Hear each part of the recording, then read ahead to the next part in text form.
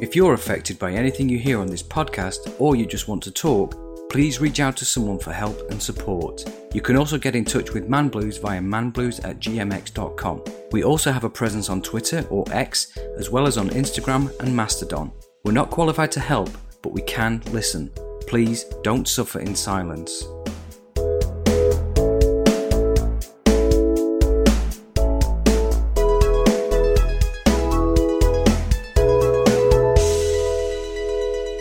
I'm Leon Deggs, and I have Man Blues.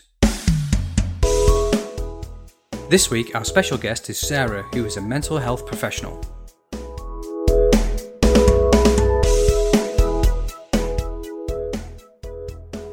A little bit of background about Sarah. She works in a local hospital and is a counsellor and counsels adults and teenagers, males and females. So she's got a very wide spectrum of people she's been introduced to, and she has a range of tools at her disposal to allow her to unlock the secrets of your mind. But thank you so much for even coming on and volunteering to come and speak to me about it. I'm a man in my 50s and I've got a bit of an issue talking about emotions and things like that as a result of my upbringing and where I've come from. But there are people my age who are much more open about it. And when my son was born, there was a definite sort of mental shift in my mind as to how I wanted to discuss things like that. Because I realised it's just not healthy to bottle things up and not talk about them. And it sort of spiraled and sort of started this whole thought process on my side that, you know, it is really healthy to talk about things like that. So I started doing a bit of research and looking into men's mental health, and it seems sadly lacking. It's almost like, I don't know, that mentality of, oh, men can just get on with it, but women need support. Just seems to be a thing. And I don't know if you've experienced that in your work or not. I mean, definitely, you know, caseload wise, working in the community is predominantly women that are on my caseload. Right. And I do have, you know, probably a third is males and men with lots of different things going on.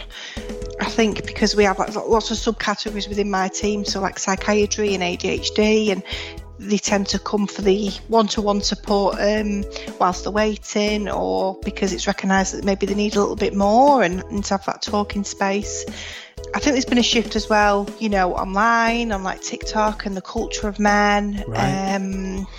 You know, like in Blackpool, there's a lot of things going on around new dads. Oh, okay. Which has been helpful, and that's advertised on the women and baby, you know, units. You know, people going for the scans, just to kind of make people aware of what's on offer afterwards, which I think is really helpful. So just to drill into the new dads thing, what's that all about? Is that sort of like giving new fathers support in how to like cope with babies and things, or? I think so, and I think, you know, from a well-being perspective as well. Right. It's a big change. And it's massive. It's the biggest change anybody has in their life, I would argue, because I think the old cliches are there because they're steeped in truth. But when my son was born, there was an element of, oh my God, my life will never be the same again. Definitely. And you know, there's that kind of factors of the expectations, isn't there? Like running the home, looking after, you know, your partner that's just had a baby, and taking on them, you know, that wave of emotions you've got to take on for the mother, and you know, if there's lack of sleep and all these things, you know, there's no handbook. There's all these books for pregnancy and after birth, you know, more specific to women, but then at the same time, you just kind of learn on the job, don't you? And yeah. And there's an expectation, I think, on the side of the men that let's not be awful about it. And I don't kind of want to dwell on it in that way, but there is that element of the woman has gone through an awful lot more, so just shut up and deal. And you know, it's, I mean, the old joke is that everyone goes around patting the woman on the belly and congratulating her on the work that she's doing for the pregnancy, and everyone forgets that there was a man involved. But I mean, I've talked about it on a couple of the podcast episodes, some of the really dark thoughts that I had during my wife's pregnancy that I couldn't vocalise with her in any way because she was already worried enough about what she was going through. If I'd have given her what I was worrying about as well, it would have been awful for her. And we've spoken about it. I think we talked about it about 5 years ago, and my son's nearly 20. So it took me 15 years to even talk to her about what I was having problems with during the pregnancy. And when I said to her what I was thinking about and all the dark stuff, and she's like, why didn't you say anything? I was like, you know why? Because of where you were at the time. There's not a chance I could have spoken to you about it. And, you know, as I say, I'm old enough that some of my friends would necessarily have... They'd have been supportive if I'd have spoken to them about the sort of issues, but as men tend to do, there's an element of jokiness that comes along with stuff, and they may have added to it by saying, oh, you're only worried about that, have you not thought about this as well? You know, and then you think, I don't need more, I've got enough problems. That sort of thing always yields change, and change is always excellent because it means that you can at least get these support networks in place for everyone. Yes. It's the acceptance that everyone suffers. I think definitely like post-COVID as well. You know, I worked from... I mean, I had my daughter through COVID and then I had maternity. And you had a COVID baby? That's so cool. I did. And, you know, like my partner works on the mental health hospital side, so he's inpatient. So he had to still go to work. And, you know, a lot of things have come from that, I think, for staff and for, you know, clients and patients. You know, if anything, it's been good in a way because things have been opened up, I think. And, but then at the same time, obviously not. So there is a lot going on, but at the same time, we are catching up too with everything and making sure, you know, people are getting the right treatments. I think my caseload, which is men, is heavily orientated around like comorbidities with physical health. Right.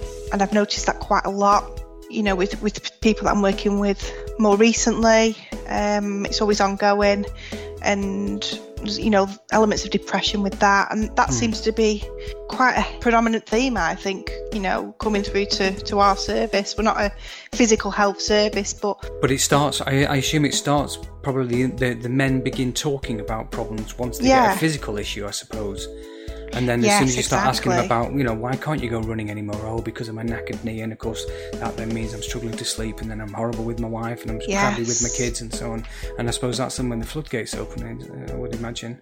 Yeah, and I think it's almost a way in. It's like people could be having... I've got a reason to speak to you now, so please speak to me about all these other things as well while I'm here. Exactly. And then all the, you know, like the floodgates open and trauma comes out, which is absolutely fine. It's enabling them to feel comfortable with somebody, because I think when you have a physical illness, you can be characterised by and understood maybe a little bit better by people. Right. I don't feel that way. I can kind of see people across the board, but you know, it's like if somebody were to have like a stroke or to have COPD, and you know, you can say this is what it is, and then actually it's linking to these other things for me.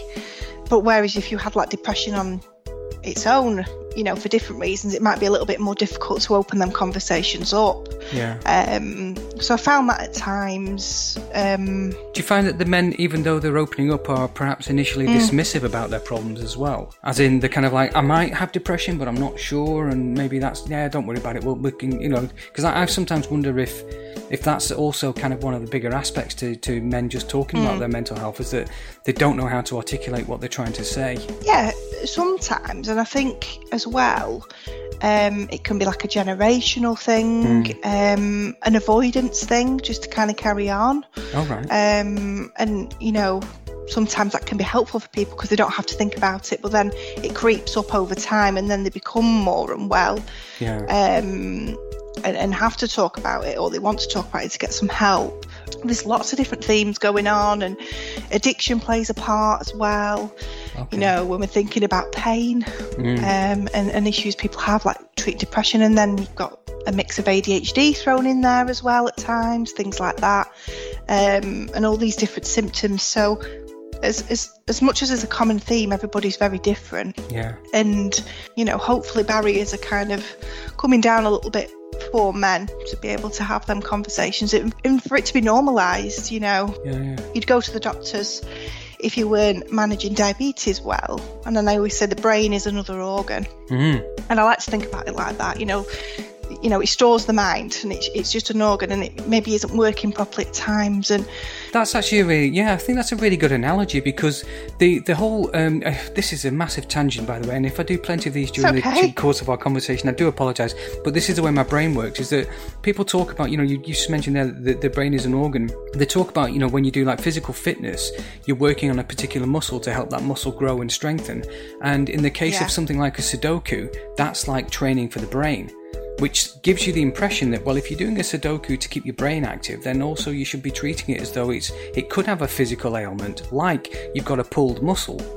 So, in that sort of same scenario where you're suggesting it's an organ, it kind of that ticks an interesting box for me, because I think it does tap into the whole aspect of you do need to treat it with this same mindfulness as you would treat your dicky knee. Yes, exactly. And, if that's out of sync, everything else is going to be anyway. So it needs to be, the primary focus, and the brain can change over time and circumstances can change. And it's about being supported to adapt to them things within your life and to have that.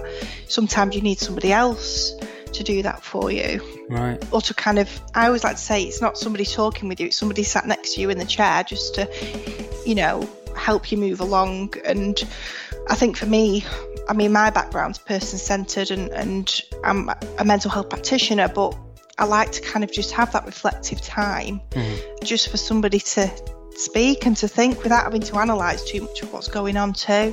And I found that helpful, just to kind of be present. Right. Whereas I think this idea of things being quite prescriptive at times with, men and sorting things out and maybe, correct me if I'm wrong, but just being goal focused, which is good, but I find that that's more helpful to come later on. And it's just to kind of feel comfortable talking and normalising it initially, I find quite helpful too. Yeah. But I don't think, in like jobs and stuff like that and environments, that men are used to that, and sometimes that can, be really helpful. I think it's interesting because one of the questions I was going to ask based on what you were talking about just before is, when you meet that man for the first time who's come in with, let's say he's come in with his physical ailment, and you're kind of like, yeah, we've got to go through this. Have you got like a specific sort of tool set that allows you to kind of prise open his mind and get into what's actually bothering him? So we have like a general care planning thing that we do in like our first one-to-one, because it is mental health based as well. It's it's a treatment service, but I find that asking questions, especially for men, is helpful in that initial appointment. So I might do a little bit of goal focusing things. I might ask them what their expectations are, if any, how they're feeling about coming to talk to somebody. I think that's always a good one, because some people might say, look, I'm really anxious about coming here today. And sometimes, I'll openly admit I'm anxious about meeting somebody for the first time too. Yeah. And I just tend to go with it. There's some people, men and women, that will just think, I can't work with this person from their perspective. And I always say, if you're not feeling comfortable with me or the work that we're doing, we can look at something else, or we can look at some support with somebody else. So I think it's all about giving them options, and I think that's what I try to do. But there is kind of like a script of questions, but at the same time it's just having that ability to provide warmth, I think, within that. And it's hard at times. I can imagine, because there must be times when you're reading from the script, or you're taking these sort of prompts from the script, and you're just thinking none of this is working with this person, and you've got to be quite reactive as well. You've got to kind of read the body language, and all the closed body posture, open body posture. You've got to keep an eye on that, and darting eyes and all the other bits and pieces that people tell you to watch out for. I think people think that just doing like kind of standard counselling or that kind of person-centred approach is a lot easier, but it's a lot harder. It's a lot harder to have them silences and not be too directive, because you have to read into all these things. And it can feel uncomfortable for both parties at times, but I guess it's just kind of going with it. And I found that I've had people that have been very shut off and even just sat there for like 3 sessions not saying anything. Really? Yeah. Wow. And I would have found that quite uncomfortable, when I first started. But and sometimes you have to be a bit immediate and say, look, I'm noticing that there's some silences between us. How are you feeling about coming? Is there anything that we can look at and things like that? Or how's it been over the week? Things, and it's just based on the individual, really. I think. I should imagine some of it's sort of like a distraction technique as well to get people talking. Because you mentioned silences, and you're probably picking up on it. It's the first time we've met, but you're probably realising that I personally don't like silence. I like to have that silence filled. Now, I've done kind of personality tests and all sorts of things over the years, and it turns out I'm predominantly introverted. but I did that. I forget what the name of the test was called, but the one where you do it when you sat at work and one when you sat at home. And it turns out I've got 2 different personalities. Right. But the point with it is that the reason I kind of rationalised it that I was more extroverted at work because you have to speak up, otherwise you don't get heard and you just get dumped on. So that was my rationale behind that. But then it kind of, when I realised I was actually quietly more introverted, when I was telling all my friends and people who've known me for 20, 30 years, they were like, no, you're not. You're definitely not introverted. You're an extrovert. And I was like, well, yeah, but I think I'm starting to understand. It's just a defence mechanism.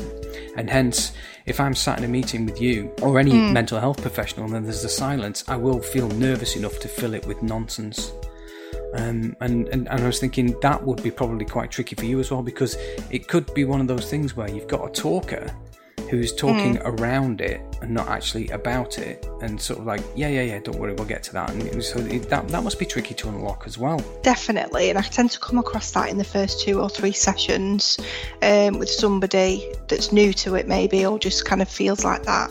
And then I do actually mention it at times. If I feel like it's appropriate and it's going to be more helpful, I might say, look, you've come, and they tend to like leave doorknobs at the end of the session, so somebody will do all this that you're talking about where you fill in these silences, and then if we've got 5 minutes left they'll say something really quite powerful. And I'll think, I said, okay, well, you know, and when they come back in next time and they start again, and I'm just saying, you know, I know these thoughts are important to you, but you mentioned this last time and I've been thinking about it and I'm wondering where you want to go with it. So it's just being aware of that. You know, some practitioners and therapists would just allow somebody to talk for like 8 sessions, but I like to kind of pick at it a bit. So is the work, is it rewarding then? Because I was going to say, what it sounds like you're describing is not so much mental health professional, but you're like a clinical psychiatrist in a way. Oh, I wouldn't go that far. Well, I mean, you're referring to sessions. You're talking about how you're having to. I mean, essentially, if we were to close our eyes and you were to explain what you did,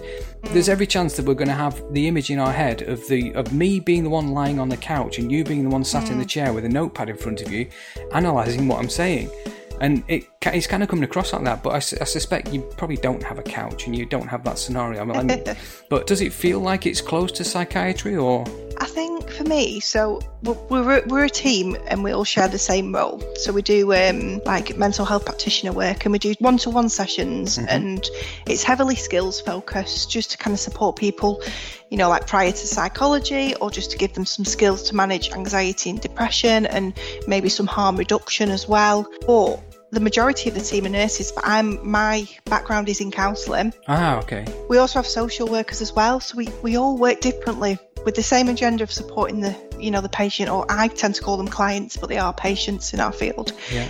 So I tend to stick to the structure of care that we all do, but I dip into different things, which, you know, can be really helpful at times, especially when working with certain client groups. Yeah. I might say, oh, I'll pick that person up just because I've got a bit of this and I've got a bit of that, and, you know, it might be helpful. And then there'll be other people I'll think, oh no, they're too mental health led for me. They probably need more of a nursing kind of care on a caseload. And we work really well off each other. We bounce about a lot. And sometimes there'll be different cases that are suitable for other practitioners. And I guess I've been grateful to get a chance to work as a counsellor within a nursing role and have my skills utilised. I mean, I'm trained in person-centred DBT, so I do a lot around like personality disorder, which is what the majority of the team do. All right. It was funny you were saying about them tests that you did online, and it kind of reminded me of a module that we look at, and it's about communication styles. Right. So people tend to have 2. Loud and quiet, I imagine. Well, ideally you want to, and we can, like, they can be interchangeable with where we need them to, and that doesn't mean we're putting on an act. It means that we have to adapt for, you know, situations, and I think that's perfectly reasonable, you know, at times. But you have like assertive, which you ideally need to be in, passive aggressive, and aggressive. Oh yeah.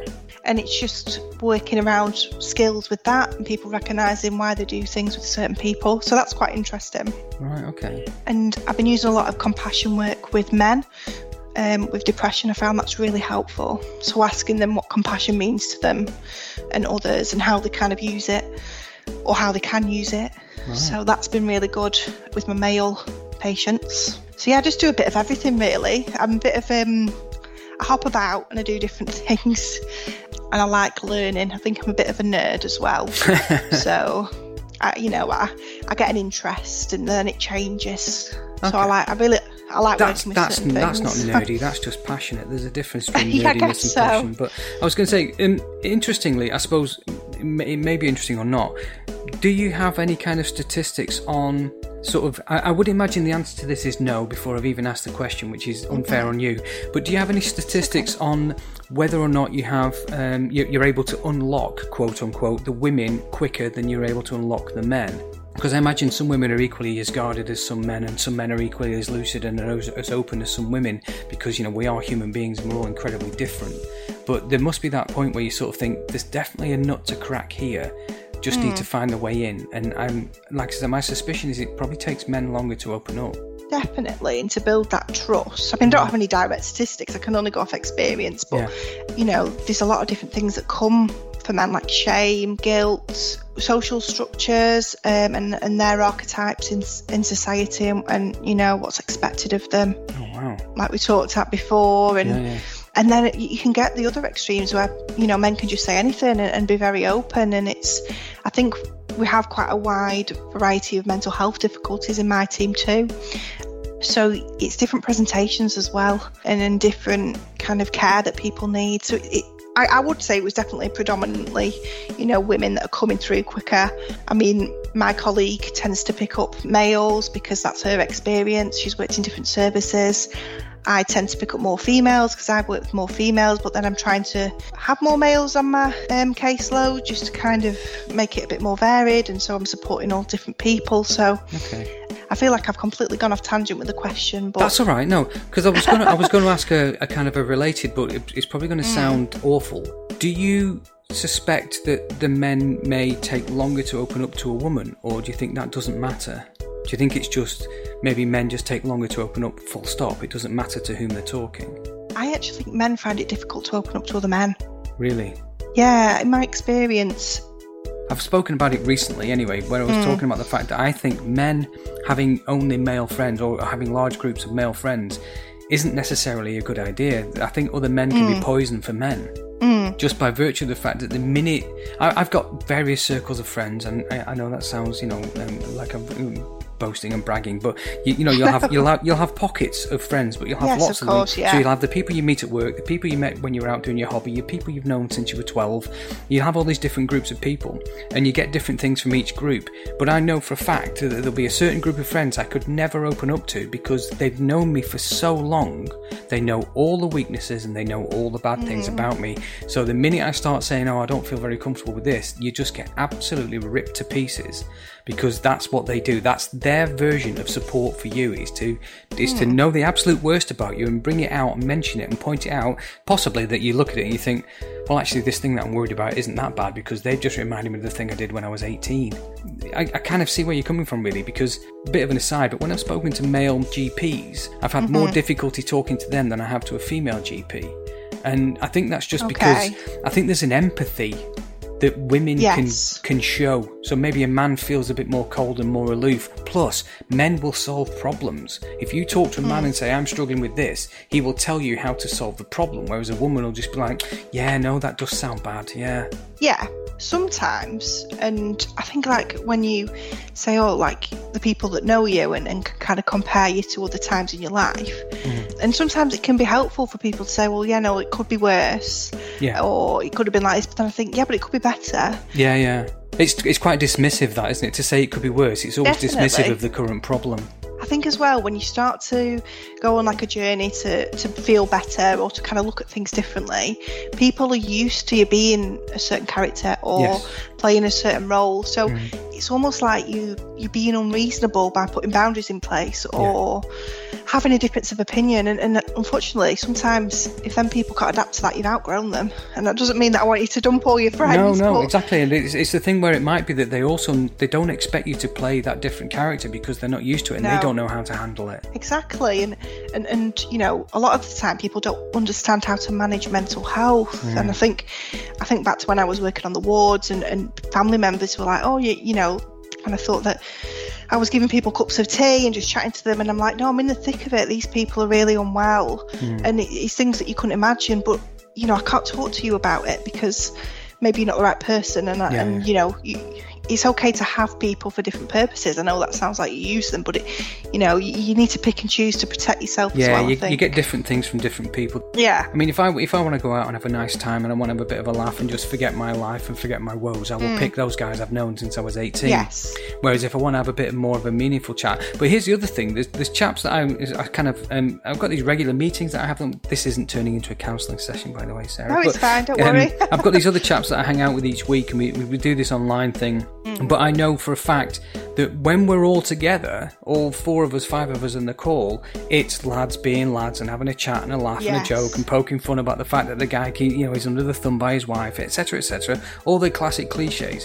However, at the end of the night, when people start dipping off because it's kind of, oh, I've got to go, blah, blah, blah, bedtime, when there's like just 1 or 2 people left, like usually me and one of the other chaps, that's when he'll start telling me about the things he's going through, the things he's struggling with, the things he's, you know, having issues with. And I just think, it's interesting you didn't bring this up before when there were more people to give you support. But then there's that element of, well, I know that he's going to take the mickey out of this because he doesn't get me. And you think, maybe it's one of these things where for men to open up to men, they require an awful lot more time. Like you say, building of trust, but it takes a lot longer to build the trust. Yeah, I found that, you know, typically like within services you have a criteria of how many sessions or whatever appointments, and I find that really hard because I find that I get to, and I always have to end up asking for extensions. Really? Yeah, and they're fine with it, you know, they're very kind of person-centred where I work. I'm lucky to have that.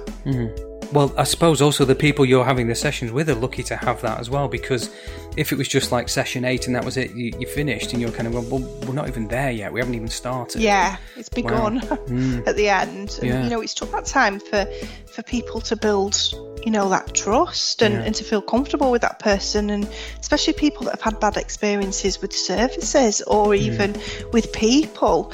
I mean, I used to work with adolescents before I, you know, went back to kind of older age patients, and I do try to pick up younger people where I can because I like the client group. Yeah. But and I had quite a lot of male adolescents on my caseload, probably more than women actually, or girls, should I say, and that was very interesting, and it kind of shaped my work with men and giving people, you know, these people have been in the care system and it had been, you know, like really awful trauma. And that's another factor, it's the trauma that people experience and what they can do with it, and men, you know, especially with like sexual abuse and things like that, that's a very difficult topic for men to discuss because there's so many different themes around it. And it's funny, like people that come in, like I said earlier, come in for different things, it comes up quite a lot. And that kind of abuse and trauma and them different things, and then that's when the kind of work starts. As you know, they might have something wrong with an arm or the back or something, but actually they could cope with that if they didn't have all the pre-existing things to think about too. That's true, So that's interesting, you know, that unravels. Well, I was just thinking, back in the day, as you know, as a much younger man, I studied criminology as part of my A-levels, and one of the subjects that we talked about was about you know, sexual assault. And what was interesting was at the time, the statistic is probably still true, but the statistic was that male rape is a lot less reported than female rape. Now, at the time, the kind of discussion was mostly because the men will just be too ashamed to go and admit that this has happened. And you're sort of like, well, yeah, I can sort of see why, because the minute a man starts saying another man or another, I mean, because there's also women can rape men as well. This is the other side. Of course. But you know, the abuse can come from anyone. But the point is that the minute you start speaking to someone and saying, "Look, someone was stronger than me, overpowered me, and did this to me," as a man, you'll sit there and you'll just know that the person on the other side is not believing you at all. Especially if you're kind of a bigger chap or whatever. It's like, how did somebody overpower you? Well, knives are quite scary. You know, it's all it takes is for somebody to have a more threatening, intimidating thing. And there's certain aspects to male behaviour that this is a personal story, and it is, as I say, this is not going to be a session between the two of us. I'm happy if you want to call me back. Fine, don't worry. There was I was involved in an altercation. There was a fight took place at the university when I was first starting there. Never been in a fight in my life, and my mouth had always saved me from trouble. Couldn't talk my way out of it. Ended up getting kicked in the face. However, I sort of glossed over it and thought, no, it's fine. This thing happened. You just get over it and you move on. But then years later, so as trauma does, trauma loves to resurface. God bless trauma for keep coming up. I know. And I just literally broke down, burst into tears because I'd never dealt with the trauma at the time. And this was 15 years later.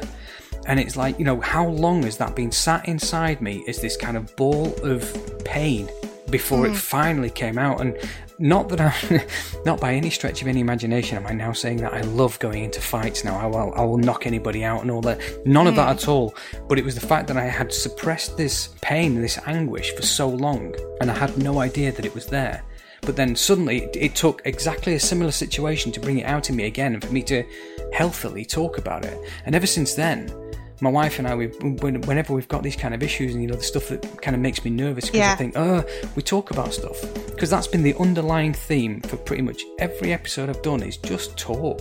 Because it's weird how much it can actually help just to even vocalise something that you feel silly about. And I think that's kind of possibly one of the reasons why men might not even come forward to have those sort of things discussed. I find it really interesting that you've said it starts usually with them having a physical problem. I'm only here because I've got a bad back, but the bad back, it stops the loud voices in my head. Yes, exactly. And it's I always say it's them doorknob comments at the end of a session or even the end of a treatment. You think, I wish I'd have known at the start, or what can I do with that? Well, let's do something with it. You've mentioned it, and it's funny you talk about trauma as well. Like, I'd worked with really bad trauma when I worked in inpatients and when I did counselling training and stuff, and I didn't understand it, and sometimes I actually felt like I could do more damage by trying to unpick it because I wasn't trained within what I'm trained in now. And it wasn't until I experienced a birth trauma with my daughter. Oh wow. During COVID, it could have been a lot worse, but it's fine and we're both fine now, that I understood how trauma worked and how it wasn't just a case of having therapy or even not talking about it or whatever. It changes you as a person, and it can repair, but it's always there, it's funny because I advocate massively for patients and clients, to get the best healthcare, and I'm always firefighting with different teams and different services, and I'm like, even on the physical health side. And I don't know if that's more of a trauma response because I had such a bad time. However, if it's me that has to go into medical care or even the hospital, I have a different response. I'm like, I feel very vulnerable, and it sets me back to that trauma, and I think, actually, I just need to breathe for a minute and realise I'm not in it. That's the beauty of trauma. You get to relive it every single time. It's wonderful. Yeah. It's so grounding.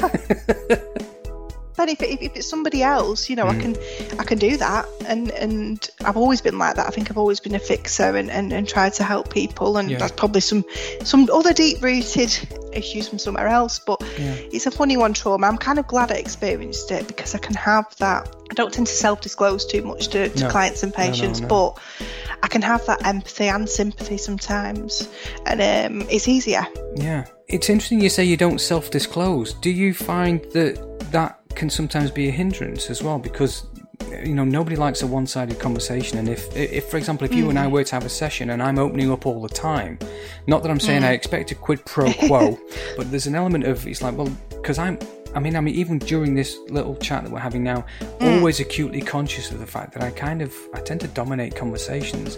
And again, I think that's a defense mechanism, really, because if I keep talking, you can't keep drilling. But do you find that sometimes if you've got that one-way flow, that you might sort of feel somebody holding back because they're not feeling they're getting anything out of it other than, well, it's just me talking about old stuff and things that have been going on for years? Sometimes. I mean, I'll only self-disclose. I say I don't self-disclose, but I'll probably do it every session, just to humour people a little bit. But I just have to be aware. I mean, I'm a bit of a talker. Right. If I'm outside of sessions, I'll probably talk a little bit too much. And it's great for podcasting, by the way. That's perfect. And then it comes with a bit of imposter syndrome after, Really? conversations have finished.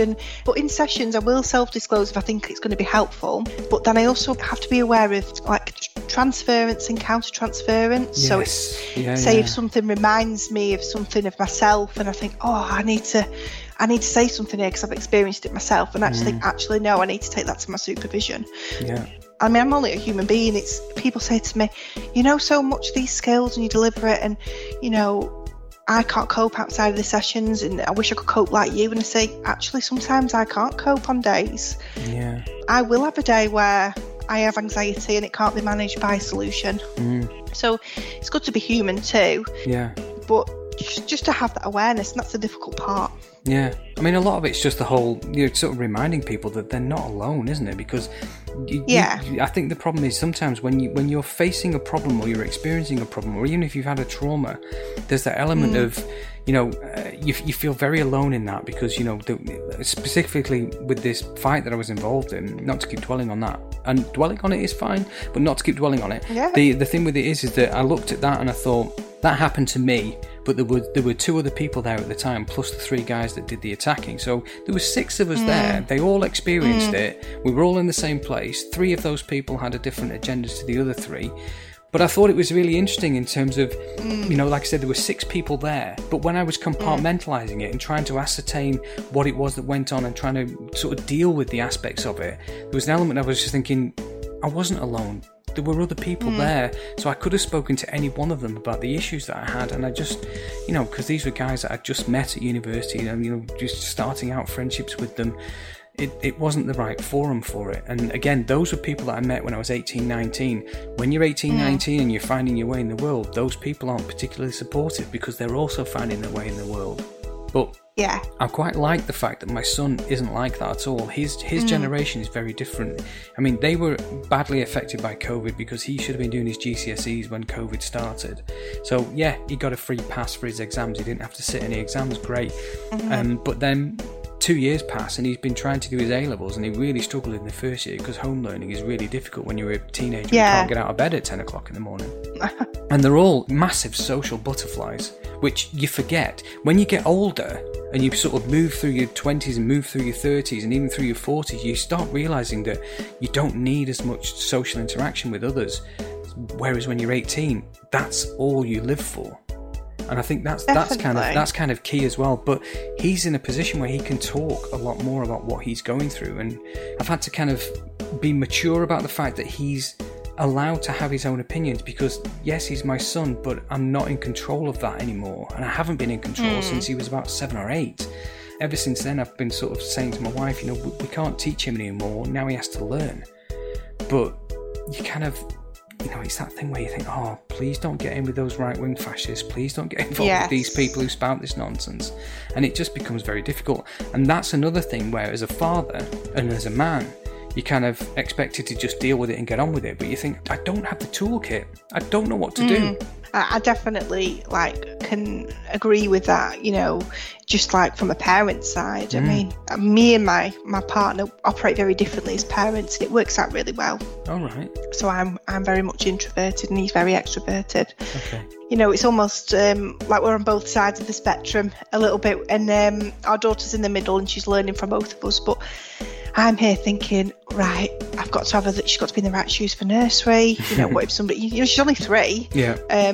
What if a child thinks that she looks silly or something like that? Make sure you tell someone if you're being picked on. And I've had to pull it back because I think I'm going to set her up for worry too. Yes. Thinking about, she's starting school in September, and I think a lot of it goes off my own experiences as well, because I had a pretty crappy time at school, primary and secondary, and I'm definitely not in that place now as an adult. But you go off your own experiences as well, don't you? Like you said, not getting in with these bad crowds and things like that. But I guess it's just picking up some of the pieces when it might go wrong at times, but you're exposed to so much more now, aren't you, online as well. I remember MSN was only coming out when I was getting older, and now everything is there, and you're exposed to, you don't just go to school or go to college, you come home and it's there too.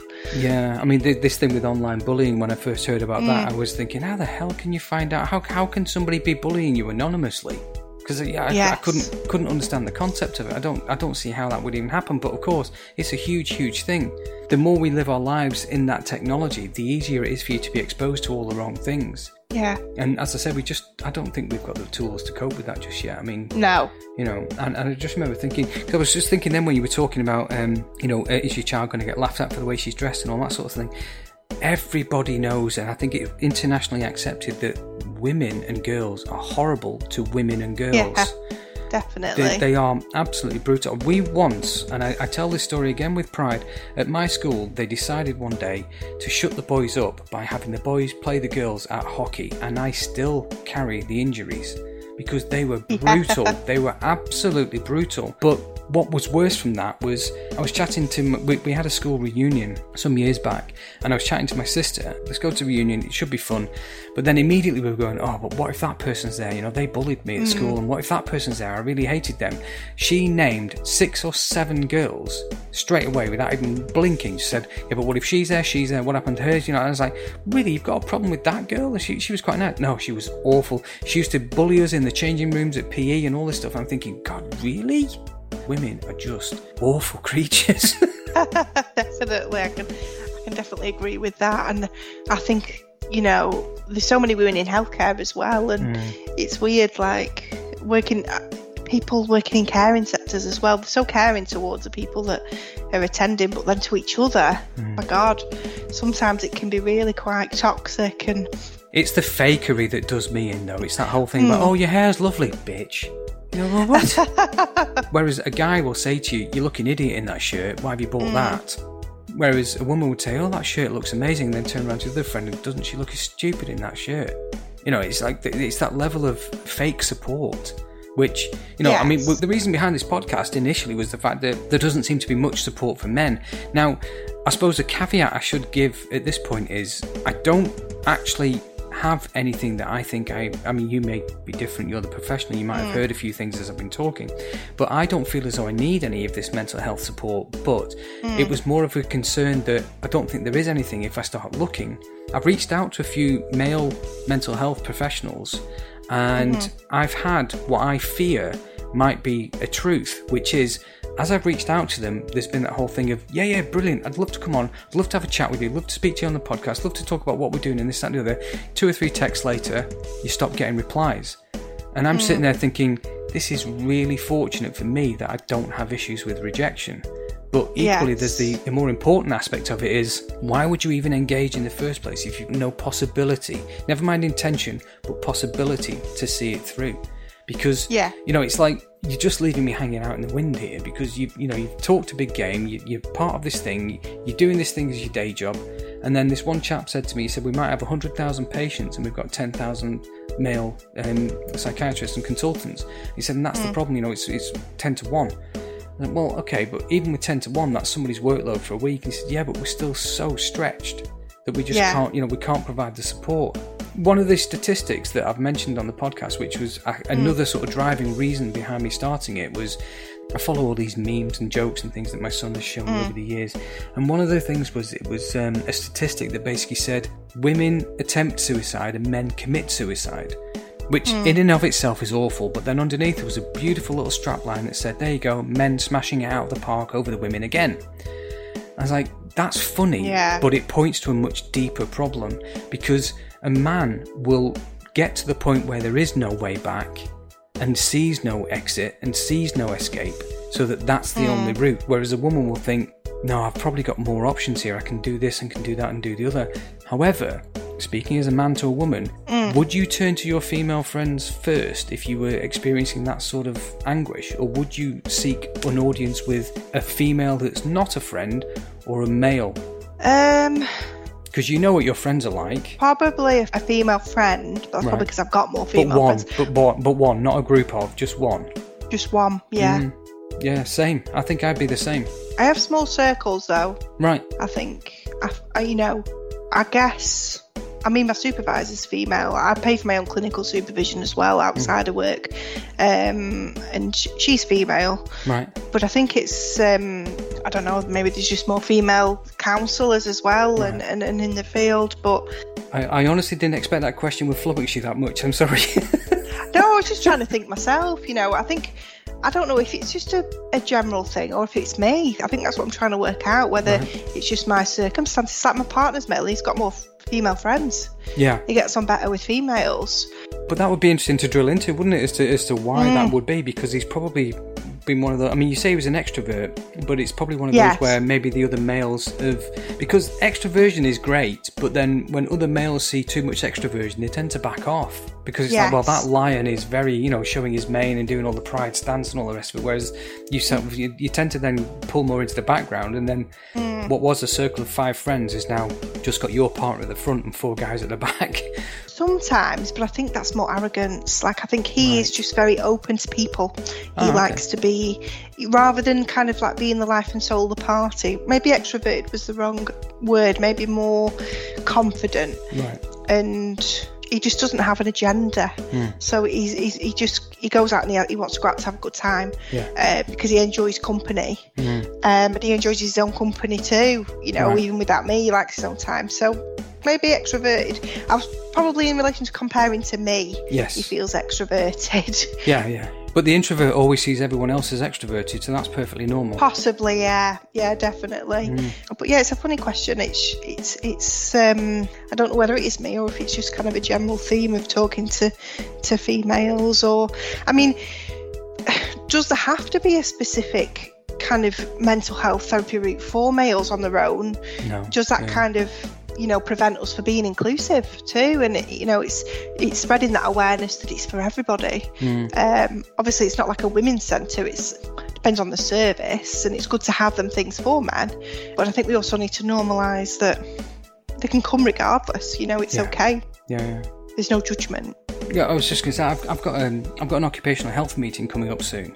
And immediately I'm sitting there thinking, well, if it's a woman, she's not going to be empathetic to my problems. Okay. So I'm having these kind of conversations with myself 3 weeks before I've got the appointment. So I think, what? So there's an element to that where I just think, perhaps there's that side of it where a man might look at that sort of thing and say, oh, well, yeah, okay, I'm going to go and speak to this woman again. We had a session last week, I've got to speak to her again this week. I don't know. I suppose I'm just riffing on the idea of whether or not people seek out their own gender or the opposite gender, because I know that one thing women do is listen. Well, actually, no, women understand, whereas men will listen and then move on to the next point. I mean, one of my friends is a perfect example for that, because you can tell him some big news and then he's just waiting to say his bit, which isn't necessarily related to what you've just said. Yes. And we laugh about it now. It's insane that his mind just moved on immediately. He's like, okay, well, I don't have to deal with that. That's not my problem. So has my problem been resolved? I've got this question. So then that's how he worked, and that's how his mind worked. I was just thinking, I read into a lot of things when people talk. So I'm thinking, I wonder if this friend's I am stressed. being analysed. No, not you. But I just thought, I wonder if this friend's just preoccupied and then he just doesn't feel like he's been sat with something. But then I think, actually it might just be that sort of person. So I suspected it was more to do with the fact that he was perhaps unable to process that information and didn't know how to handle it, didn't have the mental capacity or the mental tools to cope with what he'd been told, because that felt like such a big thing that he was like, oh no, I need some normality, I need something I can grip onto, because otherwise the conversation would slip out of his grip. So it feels a bit fraudulent from my side that I've even doing a podcast about these issues that I've got, when the issues I've got are nowhere near as dangerous and as worrying as some of the issues of the people that you're speaking to, as a counsellor. I understand what you're saying, and it's a difficult one, isn't it? And I guess it's wanting to understand things, isn't it? It's good to have that awareness, and I'm sure that sort of client group will be grateful, even though you might not have lived all them experiences. Like obviously I work with somebody that might have schizophrenia, and then somebody completely different, and I think validation needs to be a language shared by everybody. I think that's the important thing, and it's people are human and people have reasons for doing things, and it's that universal language, isn't it? So you might have not experienced things or been alike to some of these people, but I guess I haven't either. No. It's just about being kind as well, and just allowing people to have that space, and that's what you're doing, just in a different remit, I guess. Just sharing education too, and I suppose that's all you can do, isn't it? Because I mean, that's the thing about experience. I say this a lot in my working life as well, that experience comes across as cynicism, but it isn't. It's experience. You know, when people say, "Oh, we're going to implement this new version of software," and people are going, "No, I don't think it's going to work." That's just because we've seen it all before, and it's never going to happen. We know that, and that's also a beneficial sort of part of experience. And there's a point where you can help somebody learn, and then there's a point where you just have to wait for them to learn. And I think it's taken my son going to university for him to actually realise just how hard it can be to look after yourself. And it sounds silly. Oh yeah. But you know, until such time as you're actually out there doing it for yourself, and you know, you've got the bills to pay, you've got to remember to do this and remember to do that, because we've had those anxieties. You know, we've had a teenage child in the house. And a teenager, for whatever reason, ticks every single cliche box about teenagers without even trying. And I remember saying to my wife, as my son was sort of approaching puberty, sort of saying, I'm really dreading these next few years, because if he turns out like I did, it's going to be difficult. But he didn't. It didn't turn out like that, because he wasn't mirroring my behaviour. So because we were coming at him with an attitude of, oh, don't worry about it, we can pick that up, we can sort it. Yes, yeah. And what was interesting was, we saw with our son that there's some of the things that were triggering him and making him anxious and angry. We're sitting there going, why is he getting worried about that? Until we realised it's because he has nothing else to worry about, that he will find something to worry about. So just to come bring that round cyclically to your conversation earlier you made about your daughter, where you said, you know, if you ask her about this and you ask her about that, you're going to be giving her worries. Don't worry, Sarah, she'll find her own. Well, fingers crossed. I'm sure she will. You have to work hard for those things as well, don't you? Like paying your way, and it's survival, isn't it? You don't, you know, you have that space to share your emotions with your parents, but then you think, oh, actually, I need to prioritise this, or because I need a roof. It's, you know, it's how you survive, isn't it? And things definitely change, don't they, over time, worry-wise? And oh, absolutely. And it's just tomorrow can bring another worry. Yes. And I remember saying to my friend when he was moving from the UK, he was leaving country. He basically said, "Oh yeah, blah blah blah. You know, we've got all these problems here in the UK that, you know, we're going to be glad to see the back of." And without even thinking, you know, because sometimes my brain just works overtime, and it'll probably be something I've heard elsewhere, I just spouted and I said to him, yeah, but you're just going to be swapping one set of problems for another. And that's then become a mantra between the two of us, that whenever we talk about something, it's just like, well, you've just swapped one set of problems for the other, because then depends on how you cope with those problems and how you manage that sort of situationally. So I think it was more, one of the things I tend to do, and you know, if you and I were to talk any longer, which we're not going to, you would drill into that quite quickly, but I can always see the opposite to whatever the situation is. When I'm in those positive meetings where people are talking about having a positive mental mindset, I'm sitting there and I can just, everything they say I can give a negative to. But then I find when I'm faced with someone who's overtly negative and everything they're saying is just negative, negative, negative, I'm surprising people by being overtly positive. Some people have actually said to me, but you're normally so miserable. I'm not. I'm just miserable in the face of happiness. It's almost like I need that yin and yang. So when people are overtly happy, I'm just kind of like, So my wife's a very, very optimistic woman. So you can imagine every time she's saying, oh, it'll be brilliant when we go here, I go, oh, it'll be rubbish. And that's me. I'm always setting myself up to expect the worst, and then hopefully I'm disappointing myself. But I just think it's interesting that my son doesn't do that. My son doesn't have that mentality, doesn't have that attitude. And I'm hopeful it's because of the fact that we've not necessarily been overtly positive or overtly negative about anything. So I've not had to fill that void. There's lots of different things going on, isn't there? And we could unpick it for hours, I'm sure, and go on to different themes, but maybe that could be for another time. Definitely, because what I was going to ask, I was going to ask, how do you decompress after a session, though? Who do you turn to? Oh, that feels like a deep one. We can pick that up another time if you like. I tend to go on, I mean, I don't drive, but my partner drives, and obviously we live in Blackpool, so we go on a prom drive. So we go we live near South Shore End, and we go from south to north, and then back round. It's better in winter when the illuminations are on. But yeah, just it depends what sort of day I've had, I guess. Sometimes I like to be completely quiet.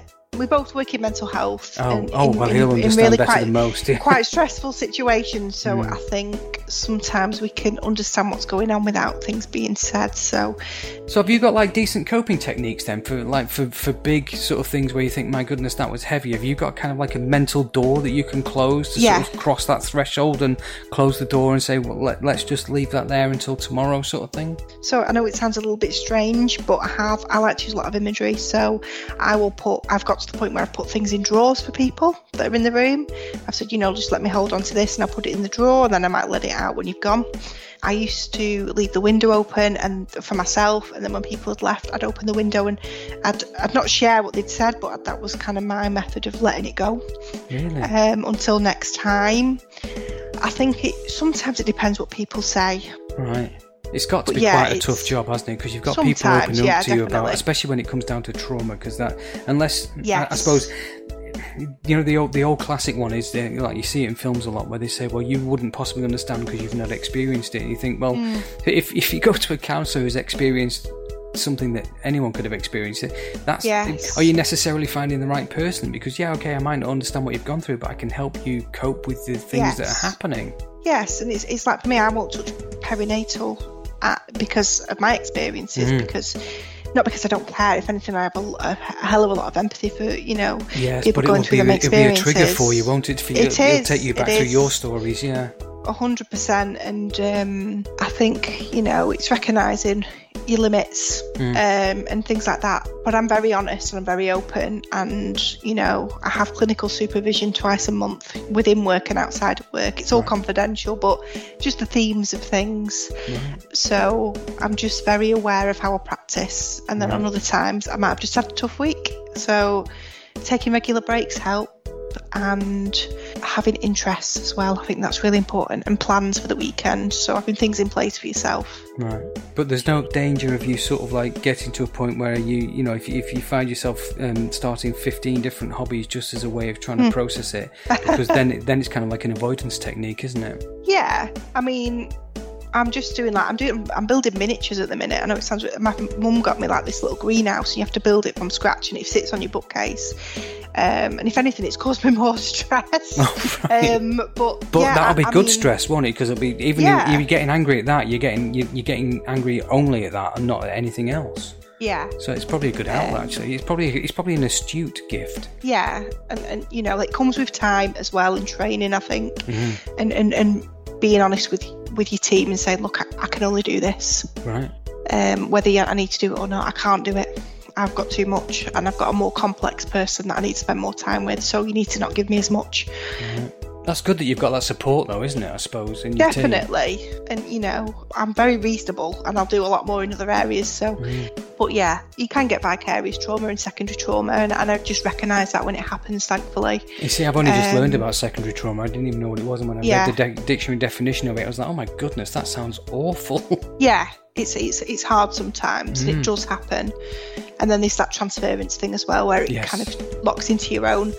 But, I'm good at being open with other people, and also recognising when I need my own time too.